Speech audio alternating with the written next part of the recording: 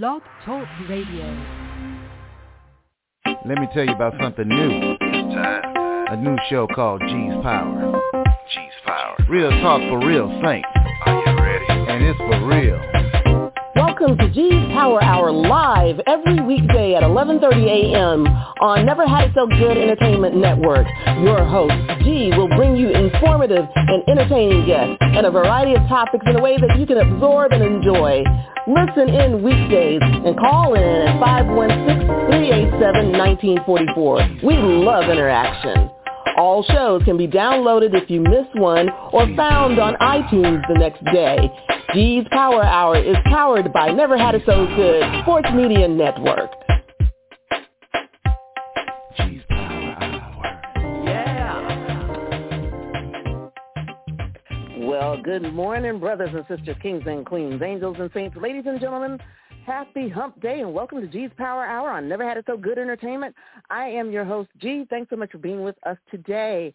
And we are honoring our EMS workers this week. It is National EMS Week, and we are pleased to have with us from Orange County Fire Department, Engineer Jerry Webster, who's going to talk a little bit about, what it's like to be an EMS worker and what that entails, and give us some more information. So, good morning. How you doing?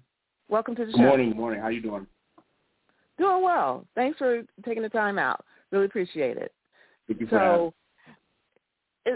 It's a shame that we just need a week to say thank you, and we really appreciate you and those that work with you for what you do. But I think we just get caught up in whatever's going on at the time, because it's usually a whole lot of trauma and drama, and we don't really think about until after the fact, hey, I really should say thank you. And some people do.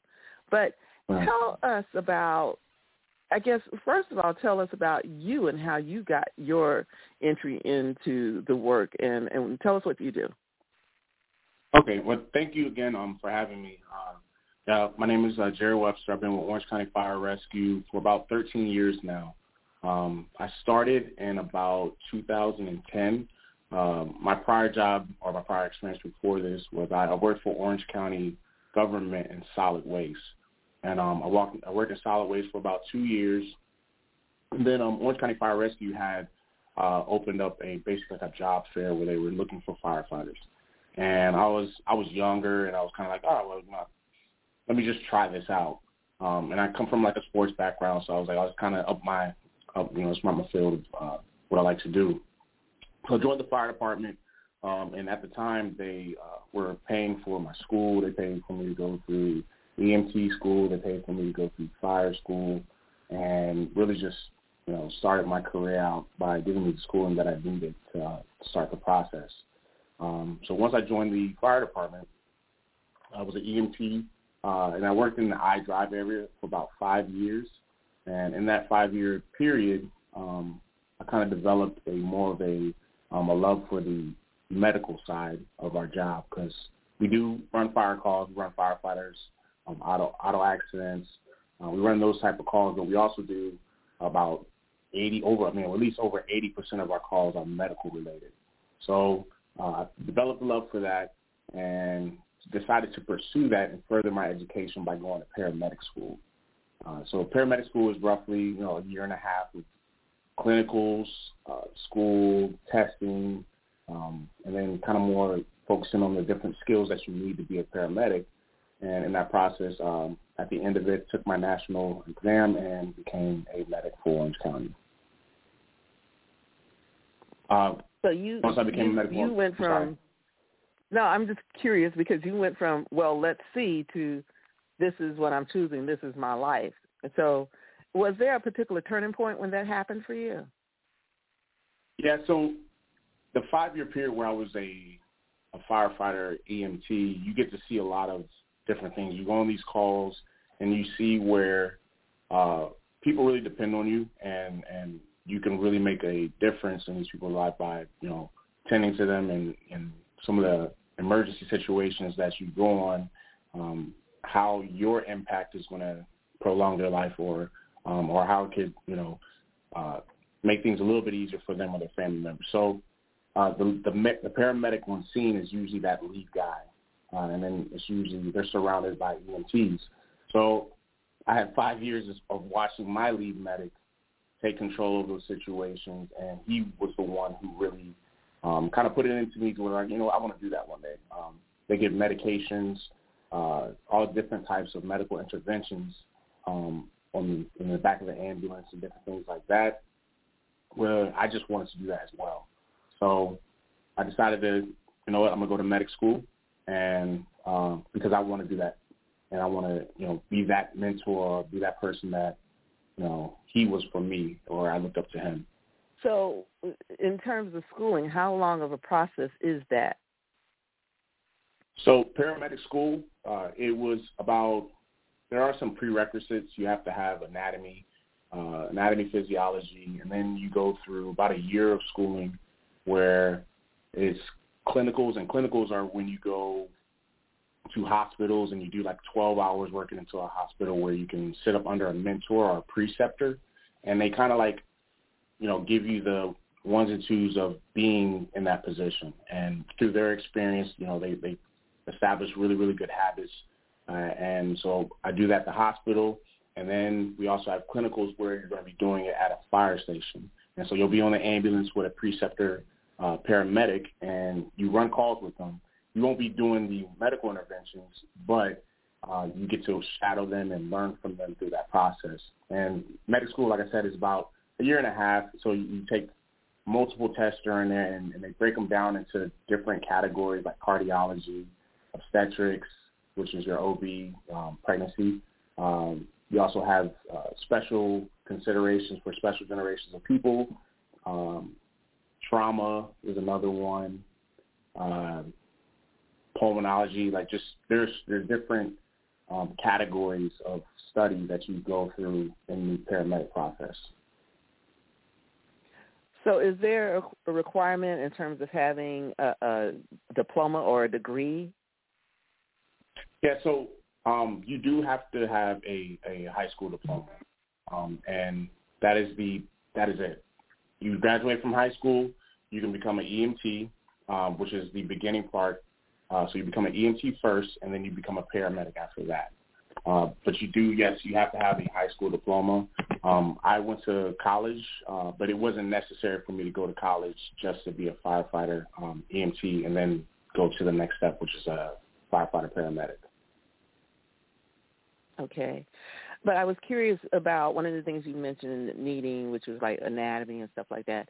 Is that something is that like high school anatomy, or is that something that you get along the way? It'll be college anatomy. Whichever paramedic school you go to, they'll require it from as a prereq. Like if you're gonna take medical, you're gonna take a medical class. They want you to have a basic understanding of how the body functions. So a lot of schools, a lot of paramedic schools require you to have that prerequisite, and most of them they put you through anatomy and physiology. Okay, all right, good. Tell me, would there have been something in, let's say, a high school course that would have made you better prepared, or something you said, I wish I'd have taken this, or I'm glad I took this? So they do have, I know some honor courses, they do have anatomy, physiology. You can take it in high school. There are, and it's more in the science classes. I know there are a lot of chemistries that relate to chemistry that you might take when it deals with medicine.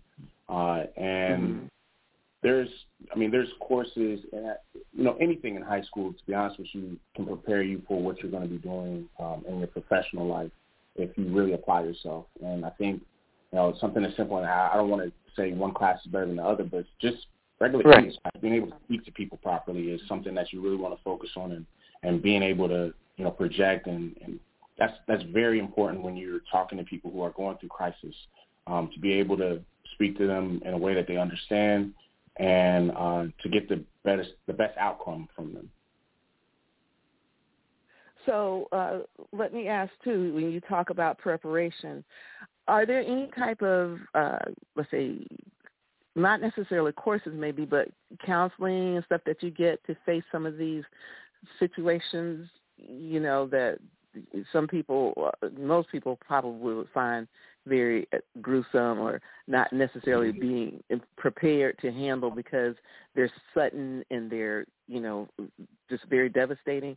Do you all get any type of courses or any type of counseling in order to prepare for that aspect of the job? Yes. So one of the good things is that my department, we have critical incident stress management teams here, and we call them CISM, and we have employee assistant programs here as well. That if I'm having issues at work where I see something that bothers me or is lingering with me for we're talking about years and years, and I want to talk to somebody about it and try to figure out a way to decompress from that situation or to just get through that situation so that I can function properly. We have those avenues here with Orange County Fire Rescue and the critical incident stress management teams. And that's just you just reaching out to one of your peers and saying, hey, I need to talk to somebody about this call. It's kind of bothering me a little bit. And the good thing is we kind of pushed this a little bit more over the last couple of years, where in the past it was kind of looked down to, firefighters and paramedics. You had to be tough, and if you couldn't do it, then get out the job. And there really wasn't anything there for us to work through some of the issues that we might have. And what ends up happening is that some people end up self-medicating, which is probably not the best thing to do. But now there's different avenues where you can actually talk to somebody. I think dialogue with somebody who understands where you're coming from and knows how to get you through some of these crises and things that we deal with, because every single call is a restart for us. The people that we run on, it's their emergency right now, right? So they're calling us, I don't want you to be thinking about anything else but me. But they don't know that maybe 15 minutes ago we just ran on a child found in a crib that was unresponsive, right? They're just worried about themselves, and you have to quickly move on from each situation, and there really is no moment to kind of get over things, right? So then what ends up happening is it kind of compounds on us sometimes. And if you don't know how to deal with it, it could really bother you and build on you and kind of break you down. So I was going to ask you, what is a so-called typical day like for you? But then there's really no typical day, right? There's nothing typical about it, right? Yeah.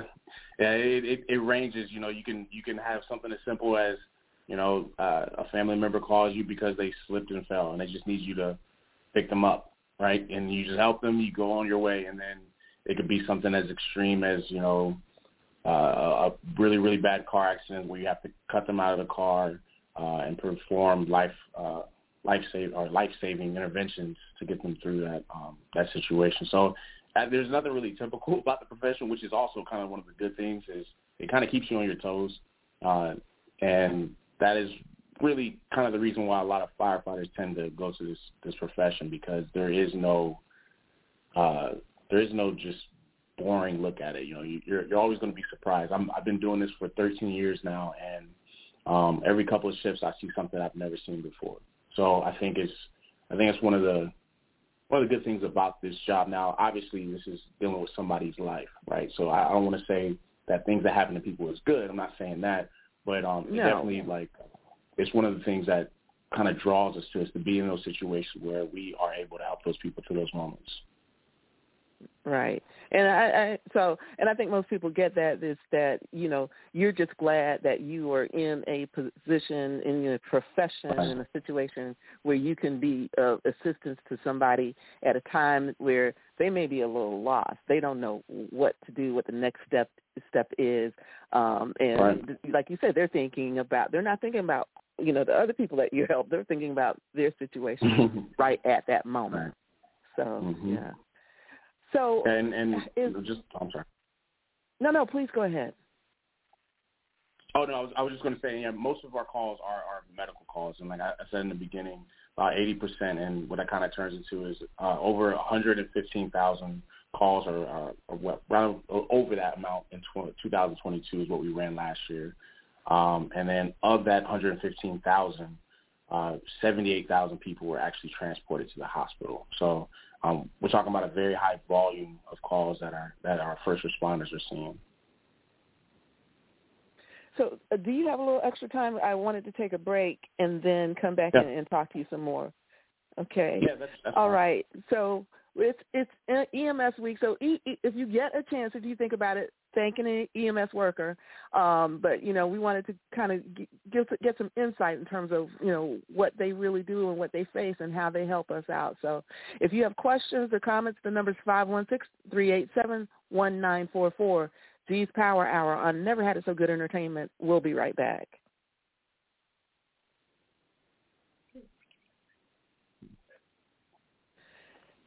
Welcome back to G's Power Hour on Never Had It So Good Entertainment. I am your host, G. Thanks so much for being with us today. We are honoring National EMS Week with Engineer Webster, and if you have questions or comments, the number is 516-387-1944. How, in your situation, is there like a team? Well, I guess there's a team. How many people do you, team up with on a daily basis? What is the structure like? Yeah. So it is a team of firefighters and EMT paramedics. So every fire station, your base is probably going to be, you got 4 people on a fire truck. You're going to probably have at least 1 paramedic and 3 EMTs on the fire truck. And then you're going to have an ambulance, which is going to be the transport unit. And you're going to have a firefighter and an EMT. So the EMT is usually the driver. The paramedic is the person that is going to be interacting with the patient and be in the back of the ambulance. So roughly every single medical call, you're going to get about 6 people that show up to your home. Okay, and then do you work with other departments? Usually I just recall in certain instances you see like a smaller red truck sometimes, and then you see the bigger fire engine, and you may see other vehicles depending on what the circumstances are. Right. So what determines who shows up? So it depends on the scene. So just to give you an example, we work a lot of calls with OCSO here, the sheriff department, right. Because sometimes these emergencies need that security aspect too. So we won't be put in a situation where at least they didn't clear it for us. And I think that's really important for people to understand where, if there is that security or risk element that is beyond what a firefighter is able to do, the cops are going to have to clear it first. Once they get it under control, then we can intervene and start to assist and help the patients. But sometimes, like you said the little red truck, and those are our battalion chiefs or our captains. They have solo units that they respond to, and those high acuity calls where we need somebody else with a little bit more experience, they'll go to those calls. And a high acuity call would be like maybe a building fire. We'll get multiple fire trucks, multiple ambulance, and we'll get those smaller trucks there because those people are a little bit more experienced, and they can run those big scenes like that. Potentially violent situations, and that could be something like a domestic dispute or a shooting. We'll get a battalion chief or a captain. They'll get there to make sure that everything is ran smoothly and that the interaction between us and the cops and the patients and all those things run smoothly. So you have multiple vehicles, but it just really depends on the acuity of the event, who really shows up.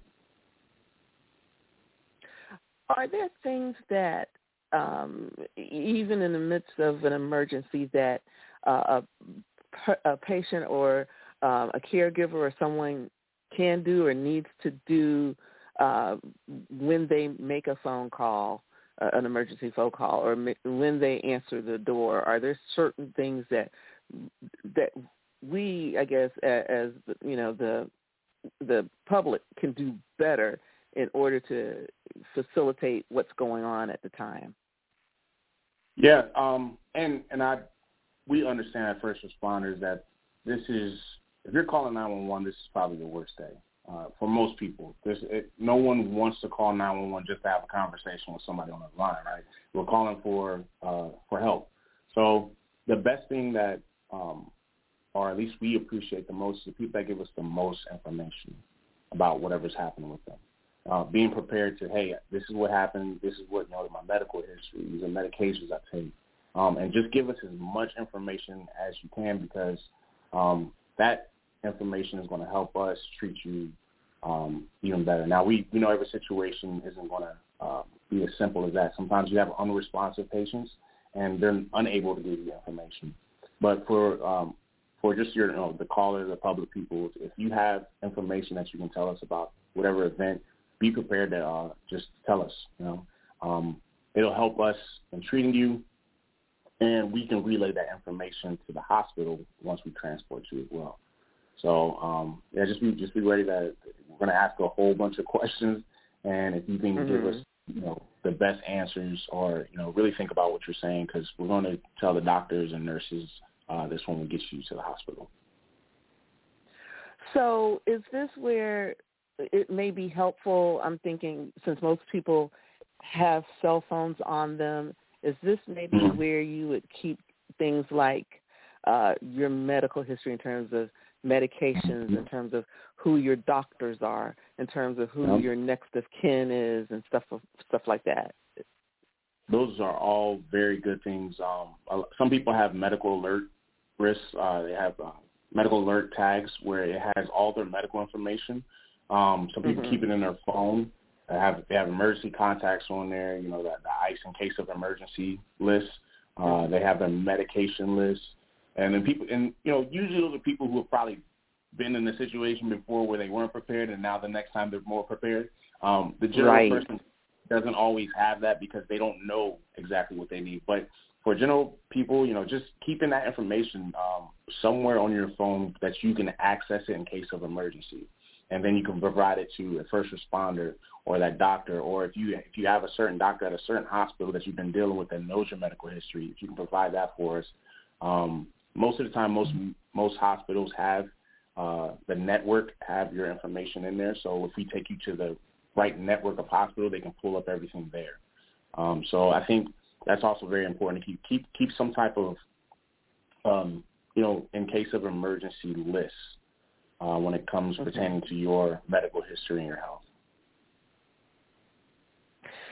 So can you give us examples of, I guess you have some information about what you do and stats and stuff like that.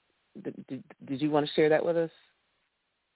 Yeah, so I kind of tried to throw it in the conversation a little bit, but what I was saying is that majority of the calls that we run throughout the year, and I'm just going off of last year, 2022, are medical calls. Every single time somebody calls 911, it's usually medical, and we see medical more than we see fire, to be honest with you.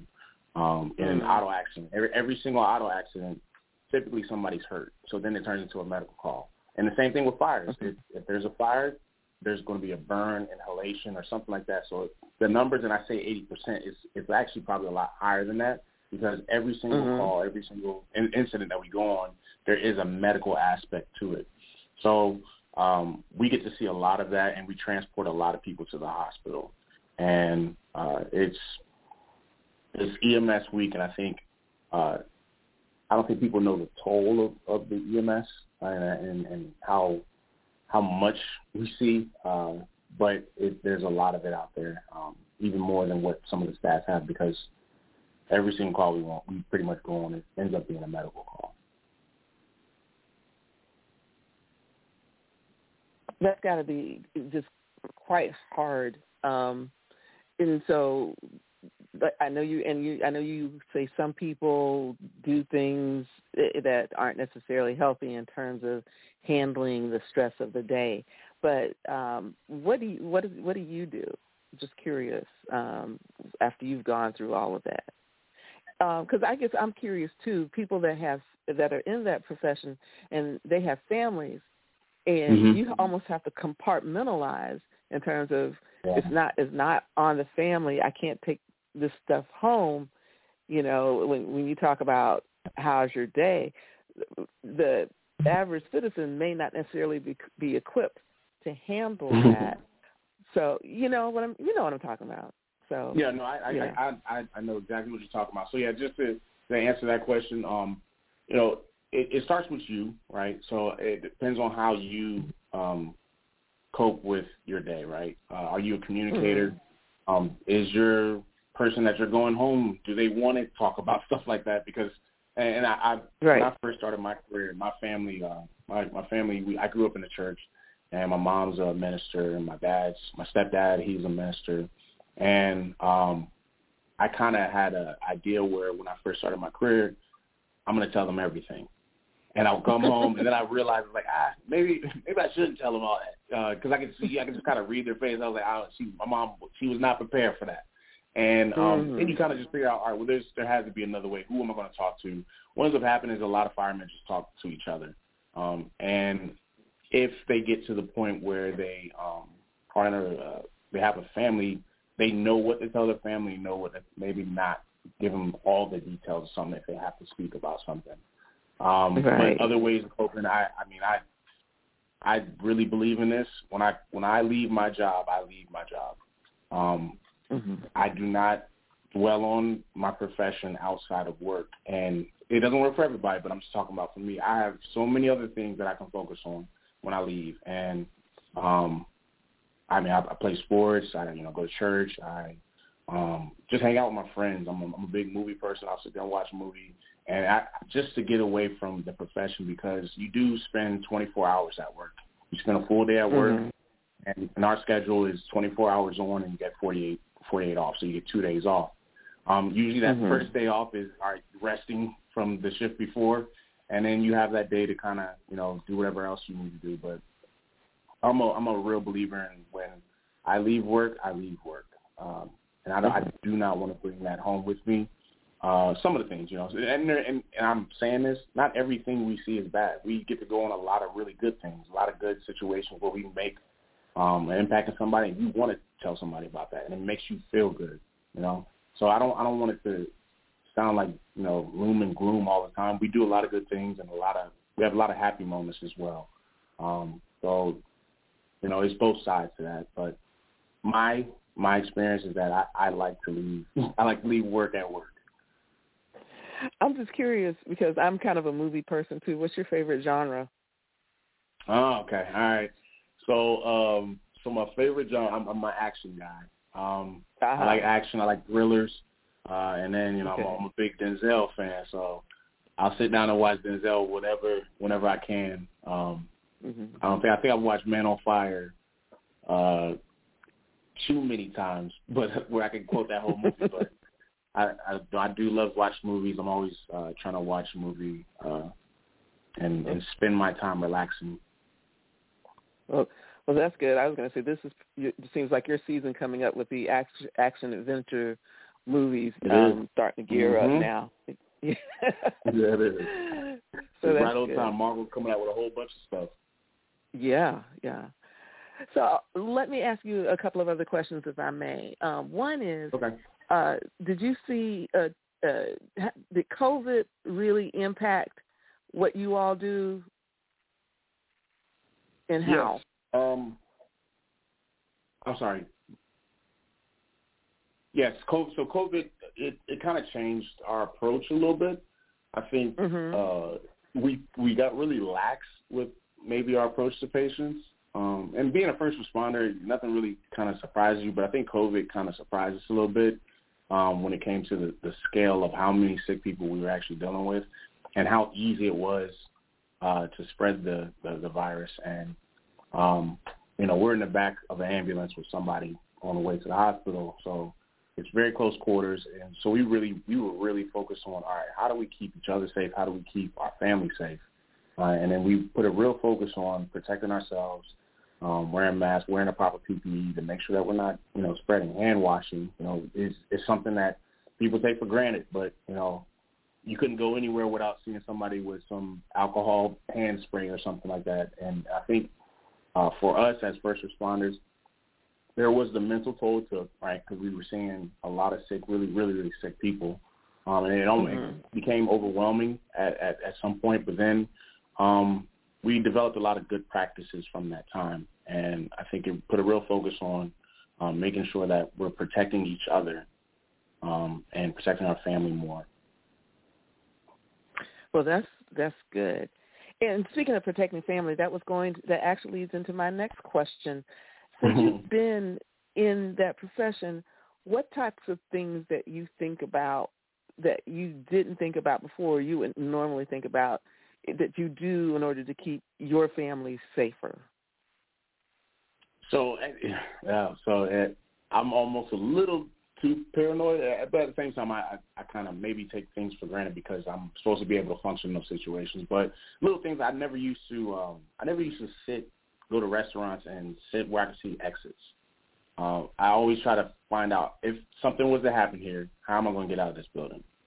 And it's not something that typically people think about, but now because I've been doing it so long, I was like, nah, okay, if I'm here with my family, I'm going to have a way where we can get out of here safely. I'm going to know where the AED is. If somebody goes down and I have to do CPR, I know where the AED is. Those are things that I think about now where I didn't think about that in the past. If somebody's sitting in my car without a seatbelt on, I'm not driving until you put your seatbelt on. Those things, because I've been too many accidents.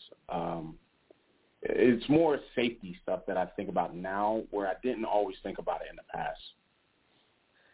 It's really interesting that you say that about the exits, because my husband, who wasn't in the military that long, but that's his big thing, is knowing where the exit is. I'm, me, oblivious and everything. And I was like, okay, it's a little strange, but that's okay. He likes to, he's spotting where the exits are. He's not wanting to sit with his back to the door, things like that. Right. And I'm like, really, can't you just enjoy the moment? And but it sounds a little paranoid. paranoid. It's funny. It sounds funny when you think about it, but it's like, man, our job was to find a way out, right? So it's like, I know I said I turn it off when I leave, but there's some things I just can't turn off. And when I go into certain situations, I just want to be able to protect the people that I'm with, right? So in those situations, and I know your husband, he's like, hey, if something happens, I'm going to be able to get you out of here. Even if you're oblivious to it, we're going to be able to get out of here and do what we need to do. And that's the protective thing. I think he wants to be able to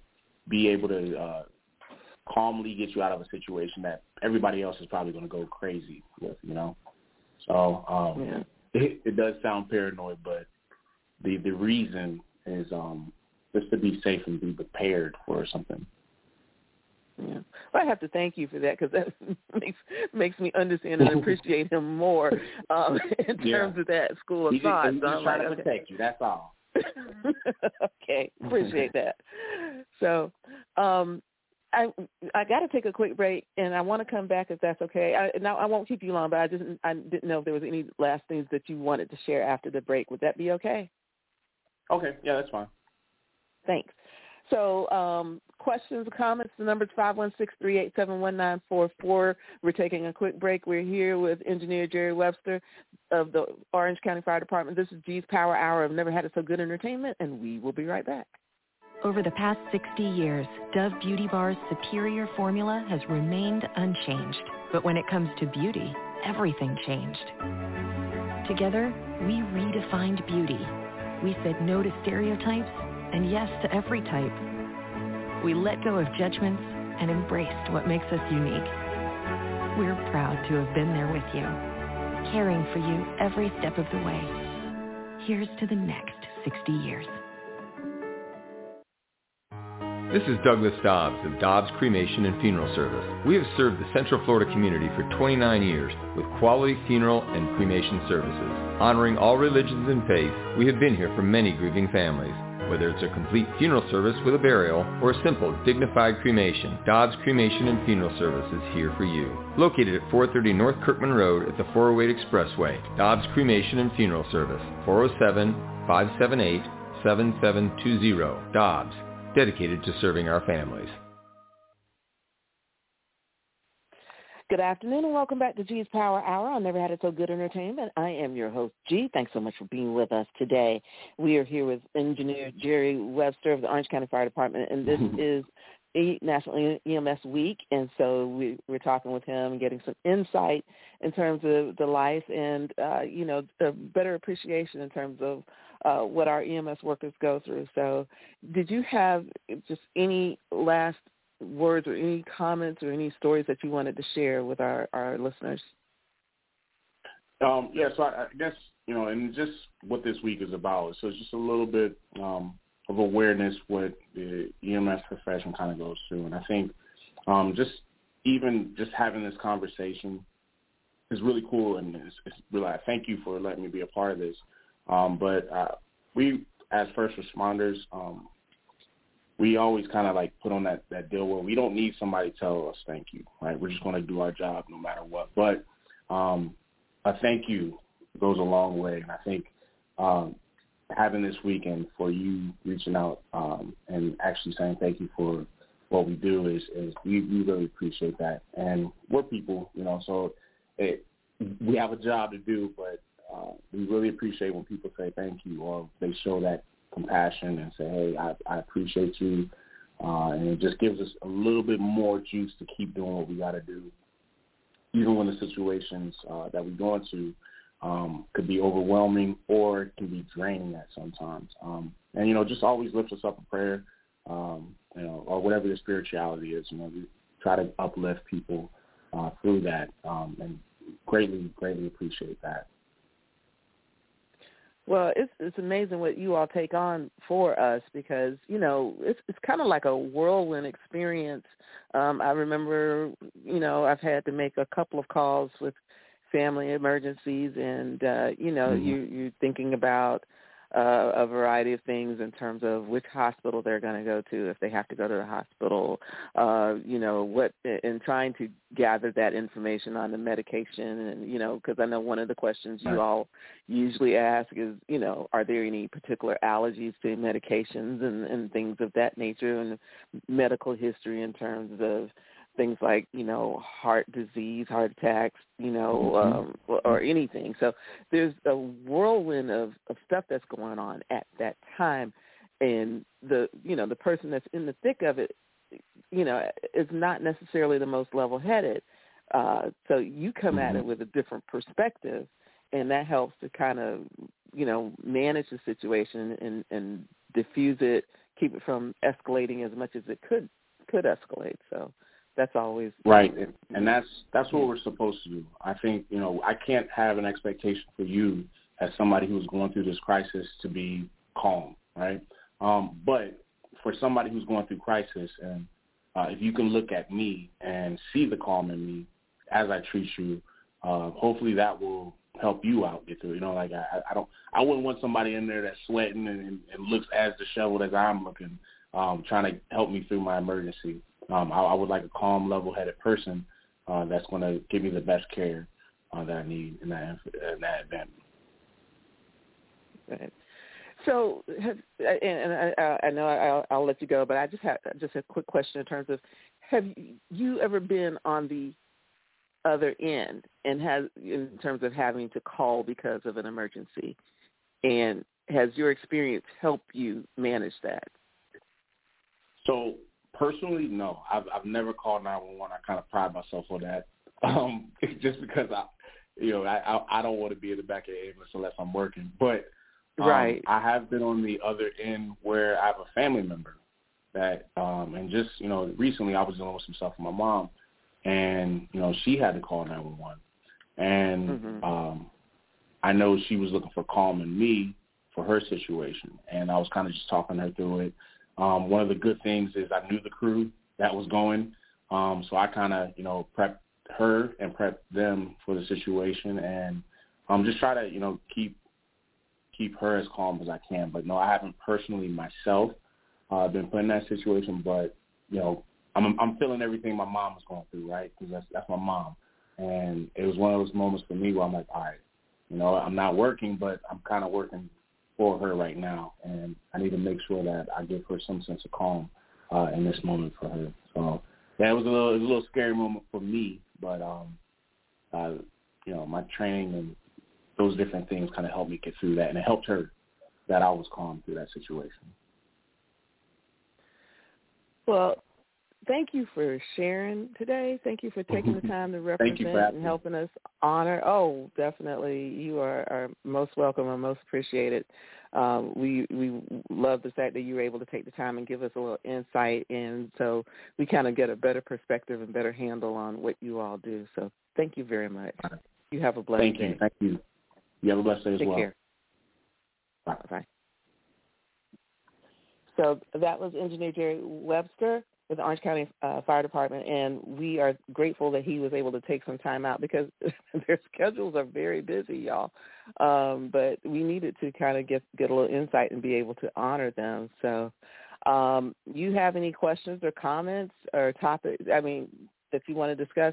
The number is 516-387-1944, because otherwise we're going to probably let you go. We've got a short show today. We also want to continue this month to recognize the teachers and the nurses and the moms this month, also small businesses this month. I had a chance to my broker's office had a meeting at one of my favorite small businesses, Birchwood Coffee up in Apopka. Had Kate Manley from the Apopka Area Chamber of Commerce that visited this morning. There's a lot of stuff going on in Apopka, so hope to have her on soon to talk about some of the growth going on there during National Home Ownership Month, which is next month in June. So speaking of National Home Ownership Month, are you ready to buy a home? I know it's a little overwhelming now. You can't really necessarily tell what's going on in the housing market. We hear that some of the prices have gone down, but that may or may not be in our area. But in either case, you don't necessarily have to just get started on the home ownership process like right before you get ready to buy a home. There are things like getting your credit in order. This is a good time to do that, to start working on that, to get with a financial advisor. We usually have one on the show the first Friday of each month, but it's time to maybe get with a financial advisor to get ready to make that just on a new home or an existing home. And there are programs out there, as our mortgage guy, Jabir, usually gives us insight on in terms of the different programs in order to make that purchase. But next month we're going to have a variety of professionals to come on to talk about the home ownership and home purchasing and selling process. So make sure you join us next month. And if you have any questions or topics that you want us to address with regards to home ownership next month, please let us know. Hit us up on G's Power Hour Facebook page. Also next month is Father's Day coming up. We want to try to talk to some of our fathers, our dedicated fathers out there, about what this time means for them. And next month is also Black Music Month. I always look forward to that. Planning on going to a concert, at least one, next month. So, keep us posted. Let us know what's going on in your neck of the woods. Hit me up on the G's Power Hour Facebook page. But in the meantime, we are going to go ahead and go for the day. Talk to you tomorrow, God willing. This has been G's Power Hour. I've never had it so good entertainment. I am your host, G. Be well, be safe, be blessed, and please remember, all real power comes from God. Take care.